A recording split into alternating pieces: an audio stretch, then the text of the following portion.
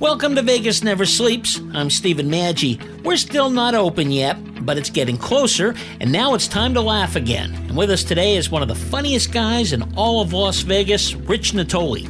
Interestingly enough, Rich and I grew up a few miles from each other in Northern California, but didn't actually meet until a few years ago. He's one of the best impressionists in town and does unforgettable routines about Jay Leno, Bob Hope, and Johnny Carson, among a long list of favorites. Later in the show, we will talk a little about wine, specifically natural wines, with America's first master sommelier, Eddie Osterlin, and natural wine expert, Katie Fawkes-Moore. Let's talk about some fun, huh? We've been talking enough about closures and all the issues that involve the pandemic, but it's kind of fun to get you back with one of our real favorites, and that's Rich Natoli, one of the best impressionists in Las Vegas, or anywhere for that matter. Rich, what are you up to these days? It must be driving you crazy. How about that pandemic? Isn't that something? This is Bob Hope, but I want to tell you, I haven't had a pandemic like that since the 40s. But, it's like, you wonder some of those guys like the old Bob Hopes of the world, and they kind of saw it all, with the wars and the pandemics and all these things. Yeah. So just wonder what they would say today, Yeah, would Bob Hope be entertaining the troops from his place in Burbank? Hey, listen, trying to keep social distancing from Lonnie Anderson, now that's tough, but I want to tell you, I know that Cal Welch. Yeah, and he'd have to introduce him from a whole nother apartment or a house or whatever. It'd be a challenge for him. It's so funny. It's like, and now you got gas prices lower than they've ever been in decades, and you can't go anywhere. It's like, what's going on?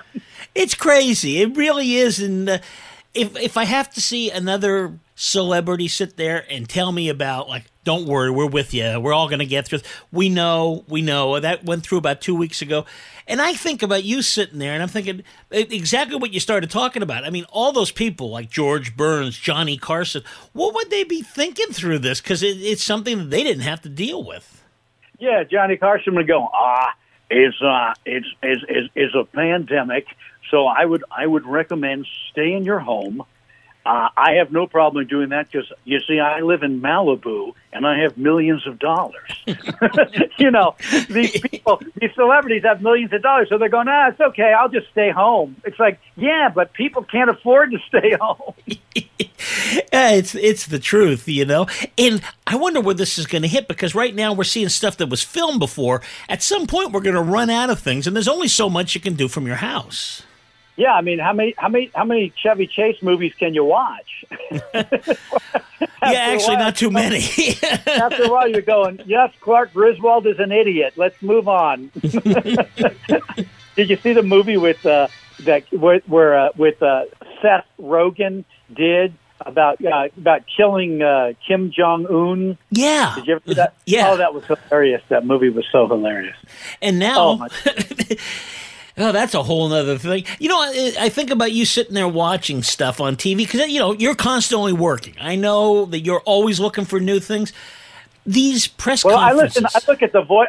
I look at the new voices. Like there was a line with Seth Rogen when he had poison on his hand. They were supposed to shake hands with Kim Jong-un, and one of the other guys that worked, the other guys over in North Korea, grabbed him and shook his hand.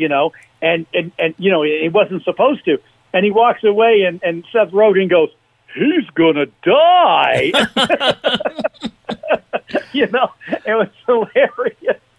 But I love just listening to some of these guys, the voices of the new guys, Yeah, well, and, you're always on the lookout, right? And is the key of that, Rich, just finding that one peculiar thing that separates them from everybody else, in terms of the way they sound? Yeah, it's interesting. I was watching this report on the news with Chris Wallace. Now, here's a voice that nobody's really done, but he's totally doable. And he says, I'm Chris Wallace, and this is Fox News. I'm starting to think that the pandemic is coming to an end. And that's how he talks. But he's so doable, but I've never heard anybody attempt to do him. And I thought, I got to do him, Yeah, absolutely. If you watch him, he says the exact same things it's been for years and years now, that Fox News Sunday thing. It's what you just said. That's the exact words this guy says every time. Yeah, I remember when the night of the election, I remember when he said, when the map was lighting up for Trump, and Chris Wallace goes, I'm starting to think that Donald Trump is going to be the president. It's pretty funny. Just the way he talks is just it's so doable. Yeah, it really is. And, I was thinking of those press conferences. Of course, I know you do Trump. Have you started thinking about adding maybe Fauci or maybe Cuomo? He's doing all those every time from New York. Well, that guy Cuomo is, I was listening to him the other day. He kind of whines a lot, New York is trying their best to do what we have to do. That's right. That's exactly. You got that one down. And that's how he talks. And then we'd say, Trump, what do you think about Cuomo? Listen, Cuomo is a loser. He'll never be a winner. Trump never gets old, right? I mean, he's constantly giving you materials. It's so entertaining. When the reporters, whenever they ask him like a dumb question or something, Trump just fires right back at him.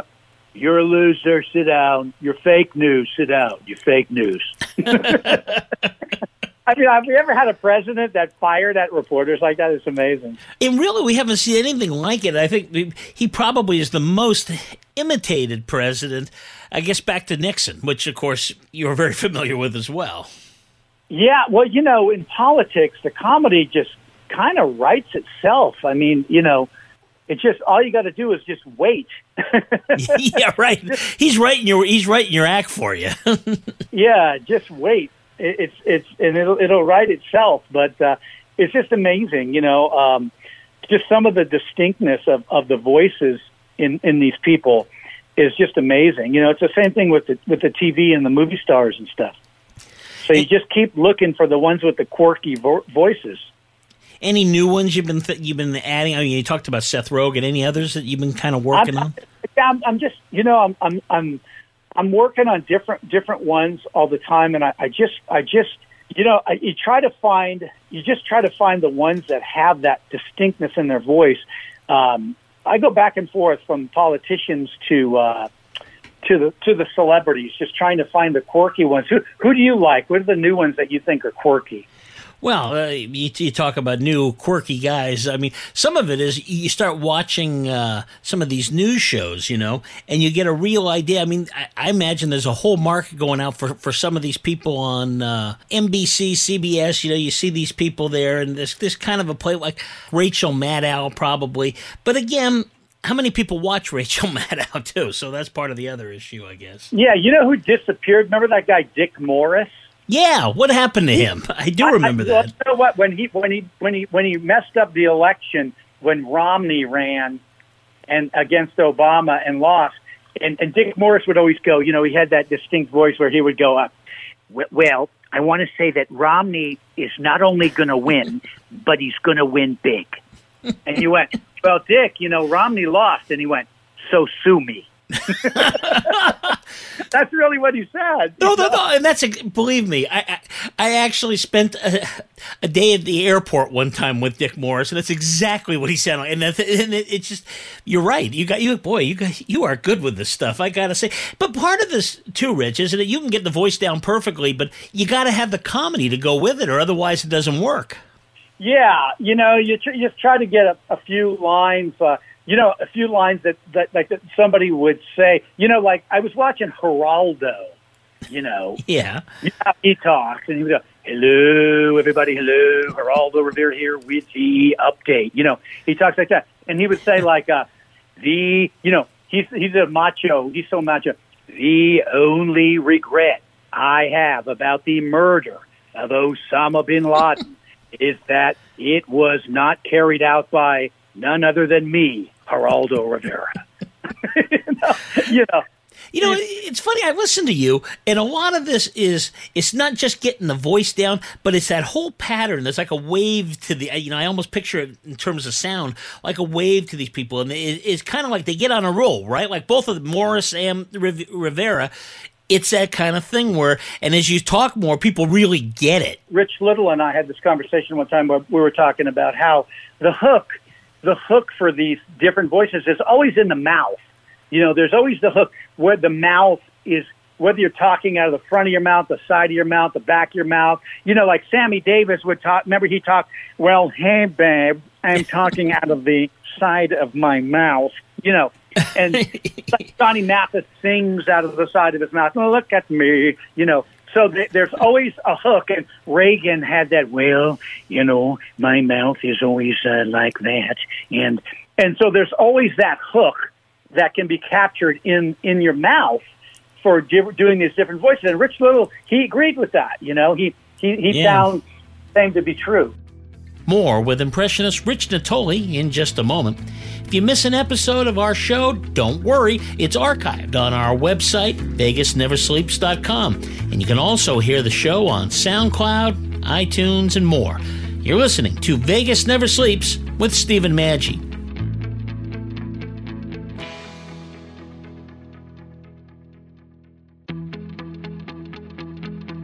You are listening to Vegas Never Sleeps with Stephen Maggi. We are talking with the great Las Vegas impressionist and entertainer, Rich Natoli. Well, when they have particular facial expressions, like, obviously this is audio, so we can't do it, but like Robert De Niro, do you have to do that? Because I imagine when you're doing it, you're doing the eyes, too. Or like Peter Falk, how do you do that without having the roving eye? Yeah, that's right, yeah. It's the facial expression and the mouth that kind of brings out the voice. It's the strangest thing, Yeah, it really is. It was funny. I saw an old interview. I like to watch the old Johnny Carson things sometimes. That's kind of, and it's been kind of boring around here, So I've been watching some of that stuff, and I saw him do an interview with Rich Little, and I always think of you when I think of Rich Little. But back then they were saying comedians tend to be more effeminate. This is going back to Jack Benny, and so by that, I don't mean their sexual preference, but really just some of their features and stuff. And if you think about like the way Jack Benny walked, it was more effeminate. Do you find that? Well, I know what you're saying, and I think but what it is I think when you're doing comedy, you're animated. I think the best comedians are kind of animated, because you have energy and you animate yourself on stage. So I think movement-wise, it seems like that, because you're just exaggerating everything. Like you see a lot of comedians, they're just moving all over the stage a lot of times, and they're very animated. And I think that's what probably seems like that, Yeah, and that's even true today, because, just off the top of my head, while you were saying that, I'm thinking, well, Eddie Murphy always used to move around a lot, and you think of Chris Rock, and the way he talks is sort of exaggerated, but that's part of the appeal. Right, that's part of the appeal, and I think that's part of what kind of sucks the audience into your skits, and what you're doing. Yes, other than just standing there talking, you're kind of moving.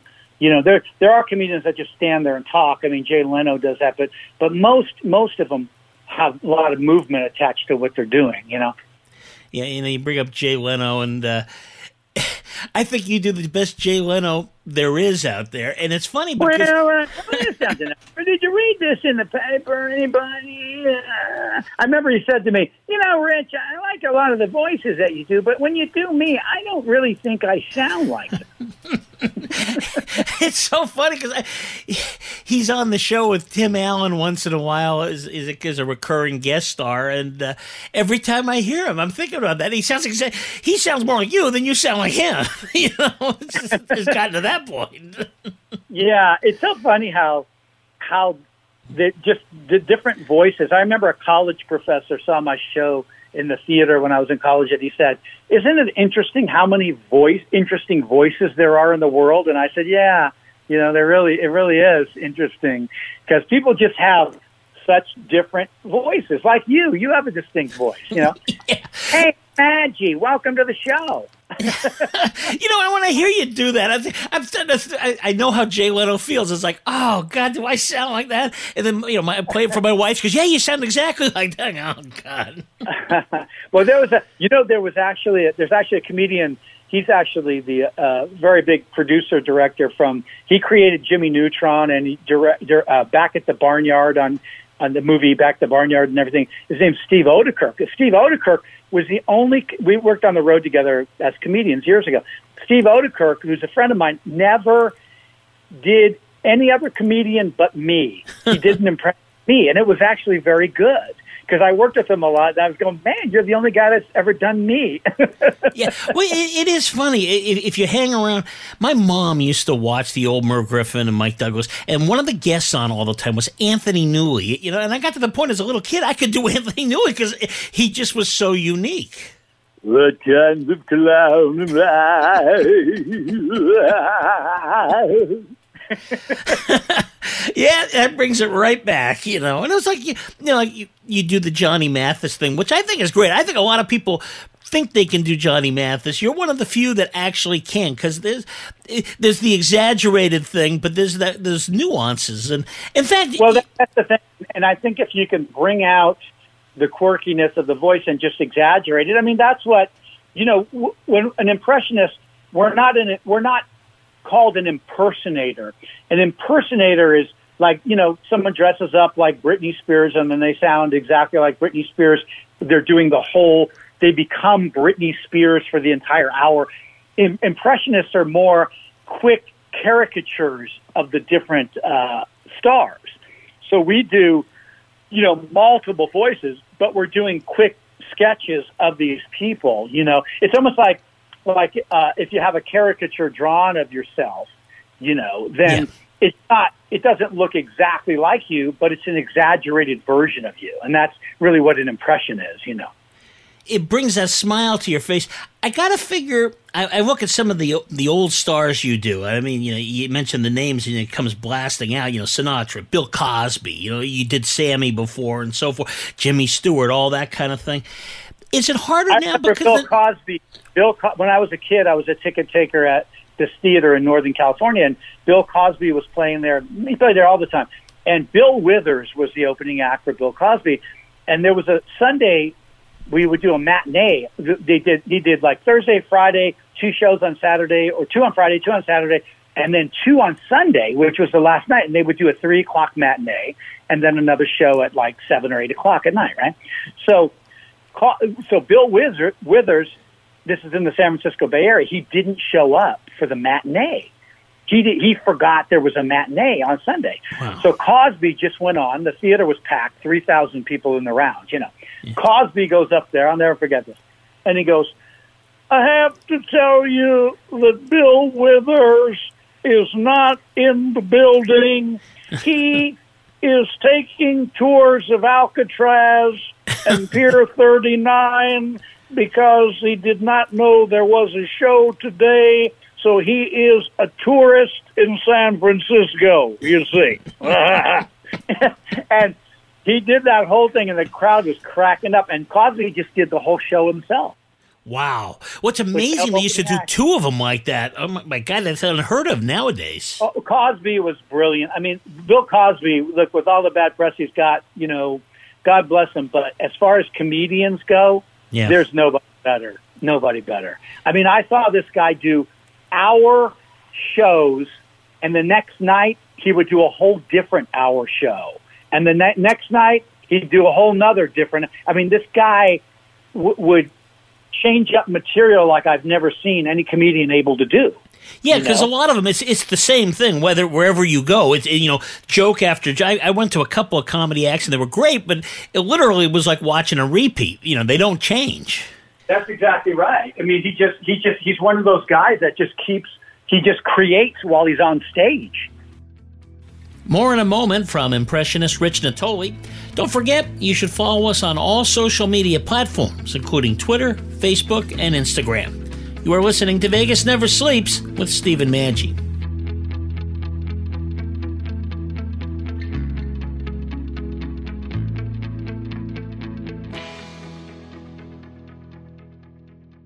A social distancing tip.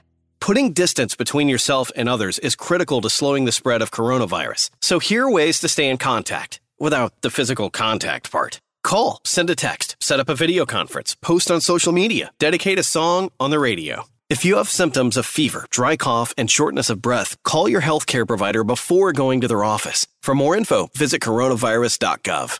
Let's all do our part, because we're all #AloneTogether. Brought to you by the Ad Council.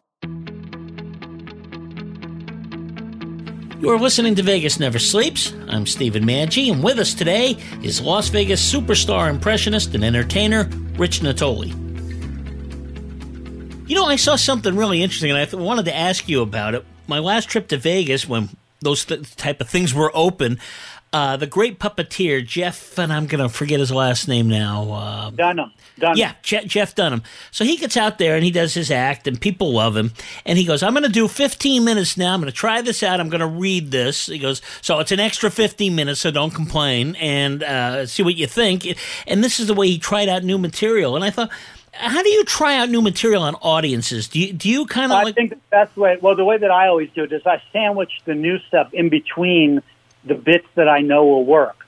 So in other words, you do a bit, you get them laughing real good, then you throw out something new. And even if that dies, then you hit them again with a surefire bit that you know works, and you get yourself right out of it if the new piece doesn't work. And if the new piece does work, then you know it's a keeper, and you do the same thing the next couple of times on stage. If a bit works 3 times in a row, it's a keeper. Yeah. If it works one out of 3, you got to reword something because something's wrong. That's really interesting. Do you record these things and listen back to the response, or do you just kind of know it yourself? You're hearing as it's going. I'll usually, if I'm doing something new, I'll just bring my little digital recorder and record it, just so I can hear it back later and see what how the bit worked. Sometimes I don't. I can just remember. Oh yeah, that worked. What about things like?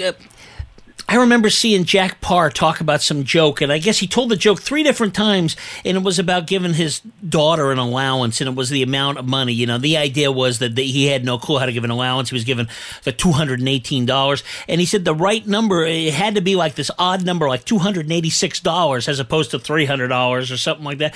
Is that something with you too, so where you got the joke, it's just the right word, and you got to find out what that word or that figure or whatever is?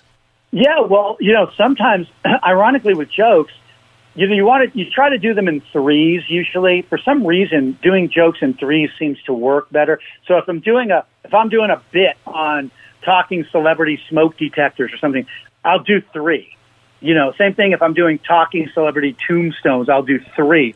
Because it seems to work better. But yeah, sometimes with a joke, with the lines, the joke won't work, and you go, I know that's funny, but if you switch around a couple of words, it seems to do the trick, and you can make the joke go from not getting a very big laugh to getting a huge laugh just by rewording it a little bit, Yeah. What do you think about Frank Caliendo? Because I find him interesting. He's great. He does some great voices, Frank Caliendo. Well, and the fact that it's mostly sports is kind of giving him you could see your act and his act and love them both because they're not going to be the same. Yeah, it's totally different. Yeah, we work totally different. But that's what's good. I mean, if you remember, Fred Travalino was great, but he worked totally different than Rich Little. Yeah. And I work totally different than Rich Little. Rich Little's more low key, and I'm more high energy and rapid fire stuff. Fred Travalino worked more rapid fire, but Rich Little works a little more laid back, kind of a whole different stage approach to what he's doing. And so, you just do what works for you. Caliendo, I think he's a little more laid back on stage, than I am, but. When I think of him, everybody thinks about the John Madden thing. And when we think of you, we think of Jay Leno. Is that like, in your profession, is that the thing where you want to get that one that just everybody connects you with, and that opens the door to everything? What's interesting is back in the 80s, back in the 1980s, I was known for the Chuck Barris impression that I did in my show. Because I could do the most perfect Chuck Barris impression with the hat and the voice and the look and everything. It's just everything. And they used to go crazy in the clubs for that voice. And all the comedians, loved it and the audiences and everything. So, yeah. And then they started calling me, I remember Dave Coulier, Dave Coulier from Full House. Dave Coulier used to call me Mr. Johnny Mathis because because then it became that. So you get those ones that you kind of do that are unique, that stand out, and nobody can kind of touch them, and then you kind of get known in the little circles for that, Yeah, and I guess it's important to you, too. You're hanging around with Rich Little, and you're hanging around with some of these big stars.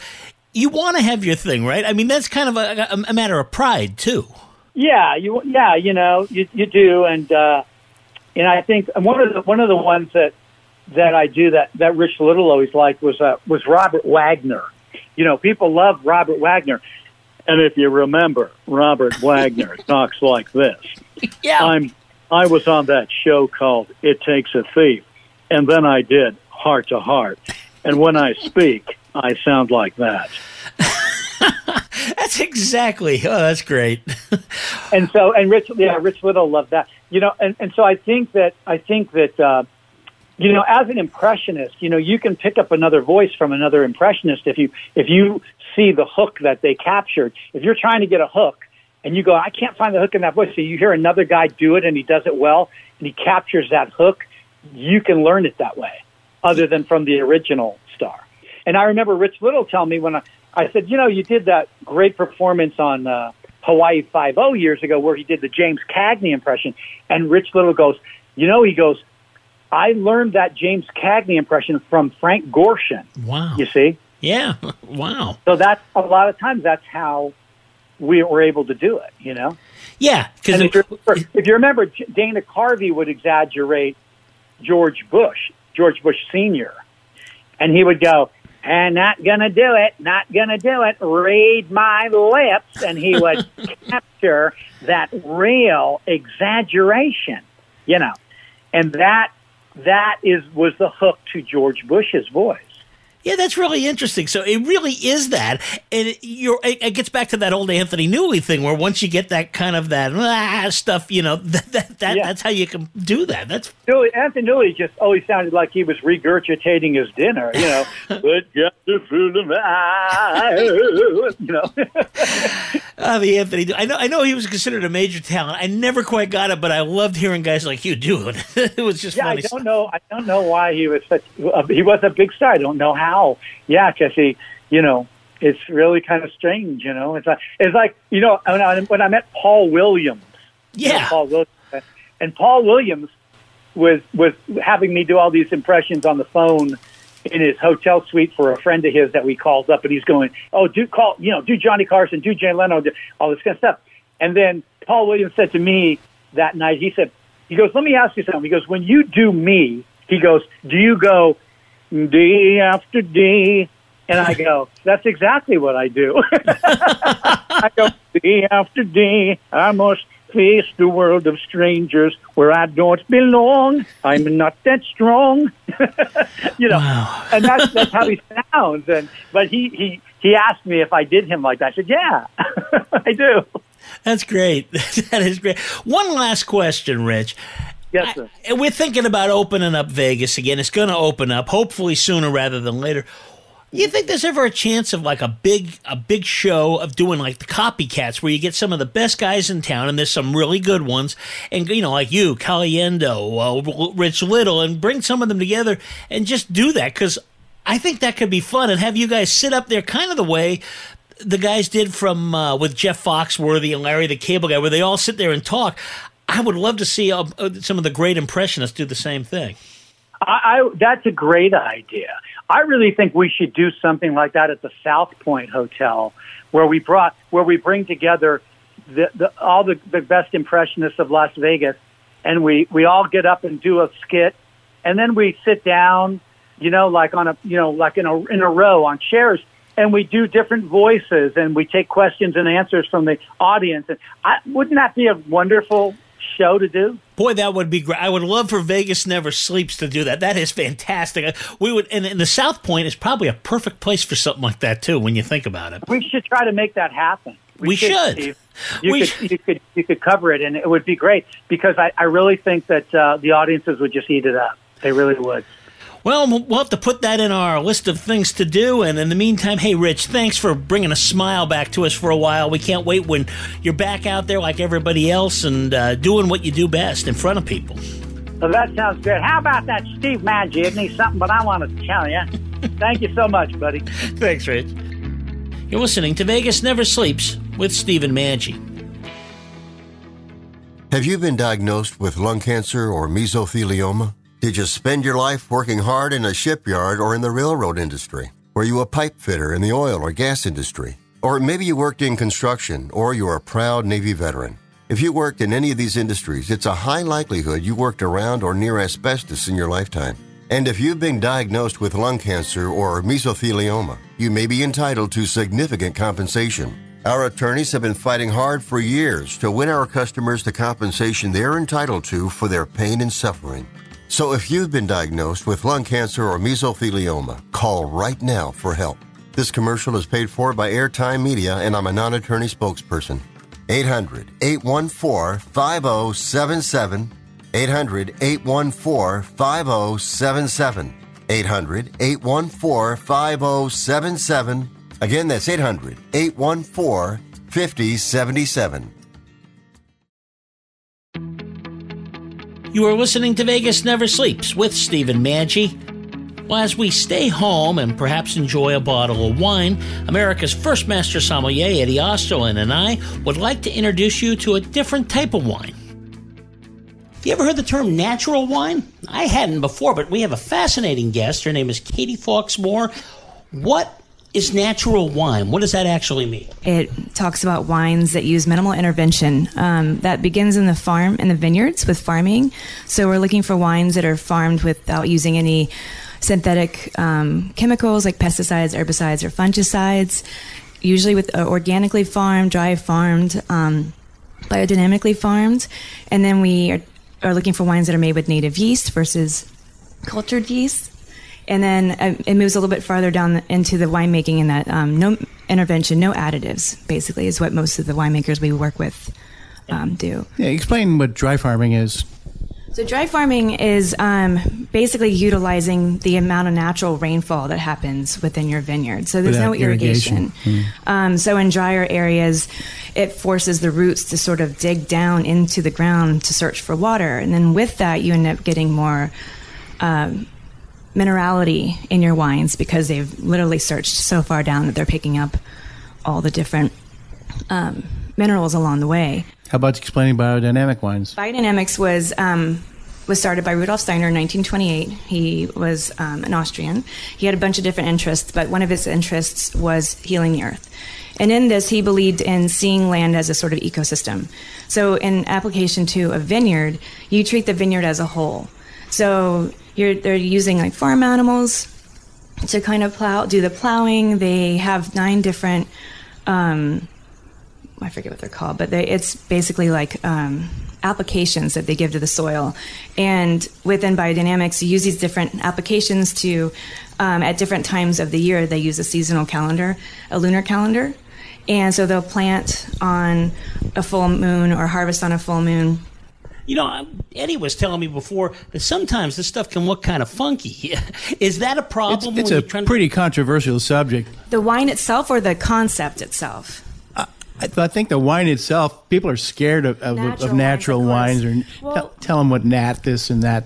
A majority of the wines are unfiltered and unfined. So when you have a consumer base that's been used to seeing clarity for all these years, and they didn't know that wine initially comes out of the barrel looking cloudy and there's a process to make it nice and clear, they don't understand why the wine looks like this. So it automatically looks wrong. And as much as we don't realize it, a lot of our appreciation of wine starts with our eyes. It's very visual right off the bat. So, you know, you have these wines that are cloudy, and then when you taste them, there's a different textural component to them. The really super natty ones, like the ones that, you know, have kind of like have the absolute least minimal intervention, they kind of have like a nutty profile to them because the leaves are still in the bottle. You still have the yeast kind of hanging out in there. So tell them, you know, what are lees and why, you know, why they add funkiness. So lees are basically dead yeast cells and the rest of like the different enzymes that might fall through the wine. And lees give off a nutty, like toastiness to a wine. You're probably used to tasting it if you have champagne, because champagne is aged on the lees for a year and a half, and other wines are also aged on the lees, but maybe you didn't recognize that flavor before as something specific to champagne, but it's also very prominent in natural wines. Has the wine lover kind of accepted this? I mean, is it growing in popularity? Because I would imagine it's a big change from what the user is used to. If we talk about consumers, I think some people are becoming more aware. They're starting to ask more questions. Of course, this is what our bar does. So I can only operate from within our own clientele base, and we are a neighborhood bar, but our neighborhood is on board. Absolutely. We have a wine club. We have a lot of supporters. We have regulars who come in. They're excited about it. They like the idea of drinking cleaner, because for a very long time, for like the last 20 years, everyone's talked about eating cleaner and eating foods that don't have pesticides and herbicides in them. But no one thought that, how are wines made? How are our cocktails and beverages made? And now people are starting to ask. So it seems to me, Katie, that people really need you to kind of explain it, because there's going to be an initial like, whoa, what's wrong with that? So I guess as the natural wine movement grows and so forth, there's going to need to be more people like yourself that can really explain this stuff and tell them this isn't medicine you have to take. It's very good. It's just a different way of thinking. Yeah, you get to first start with your eyes. Just don't let the cloudiness throw you off. Because your eyes judge the wine. Mm-hmm. I mean, if you look at a Pinot Noir and you see through it, people right away are taking points off because it doesn't have that nice color. Mm-hmm. They put them in black glasses. Riedel sells them. I don't know if you use them in your wine bar, but that's an idea. But I have them at home, and I use them from time because I don't want someone to look at a wine if it's cloudy or if it's light colored. I want them to taste it, and the eyes just can really throw you off. So black glasses are really... Well, touching on that, a majority of the producers we work with use clear glass for their bottles. There you go. When we talk about transparency in winemaking, I think that's been one of the major foundations of the natural wine movement, is knowing what you're drinking, how it's being made, and stepping back from anyone who doesn't want to offer that transparency. And I see it literally with the bottles, because they're all clear. So you see it all. And I point out the leaves at the bottom, hanging out the bottom of the bottle, and I'm like, look, there they are. And I'm like, so we can do two things.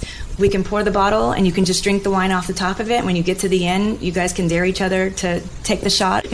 Or we can just mix it up in the whole bottle, add the texture to all of the wine, and then you can see how it folds in. Thank you, Katie. Thank you, Eddie.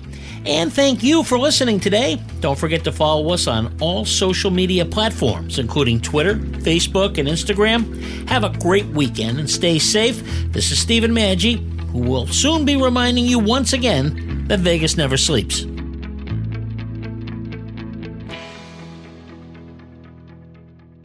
And now, another film rental discovery. Welcome to the Indie Film Minute. The IMDb summary gives you an idea of the troubling territory that Monsters Ball inhabits. A racist prison guard re-examines his attitudes while falling in love with the African-American wife of the last prisoner he executed. Who would want to see that? You do. Uncompromisingly, the film introduces us to its characters as the despicable beings they are. True, terrible things happen to them, but we cannot help but know that the unpleasant nature of their lives has been brought upon them by their own attitudes and actions. And then, through the course of the film, we enter the lives of our protagonists. We learn where they have come from, and a fragile empathy emerges. This film works, despite all conventional wisdom, in no small part through masterful acting. Halle Berry, Heath Ledger, Billy Bob Thornton, and Peter Boyle all play understated 1 minute and chew the scenery the next, contributing masterfully. A viewer will also dearly appreciate the respect that the storytellers have for their audience. There is a moment toward the end where the film calls out for a Hollywood on-screen resolution of a conflict newly introduced.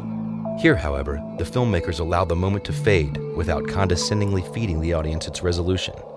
At that moment, Monsters Ball becomes perfect. Indie Film Minute, not in theaters, discovery through rental.